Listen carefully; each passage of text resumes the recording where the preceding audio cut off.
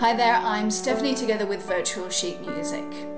The last 6 months or so I've been focusing on topics and producing a series of resources particularly relevant to classroom teachers. P.S. If you haven't seen these, please do go back and take a peek. Today, however, I'm opening up the conversation to all as I want to talk about death. Yes, you heard me, that ubiquitous event that is as inevitable as tax, as Woody Allen once famously observed. But how does this relate to music? And where is this coming from anyway? Well, I've often wondered what it must be like to go through life without having heard Debussy's Clair de Lune or one of Beethoven's piano concertos. Now, obviously, what you don't know about, you can't miss, so there is some comfort in that thought. However, and without meaning to patronise, there seem to be many of us who sail through life without ever hearing some of the unimaginably beautiful musical essentials out there. So in the hope that you will contribute to this video with your own hit list of beautiful musical must-hears before popping your clogs, here are 3 suggestions of mine, the links are below, presented not in terms of any particular preference, but with respect to the centuries that precede us.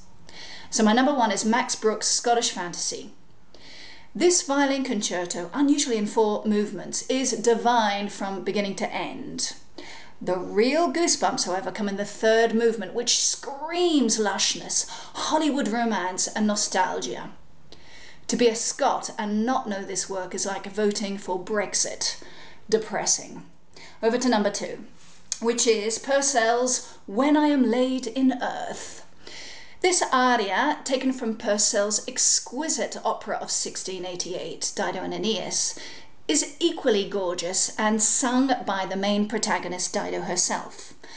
Now, if you can suspend disbelief at her having taken poison as a result of men problems, you'll be then drawn into the cello's hypnotizing downward to the tomb spiraling ground bass as the mezzo herself tries to resist, floating and soaring above, pleading to be remembered, but to forget her fate.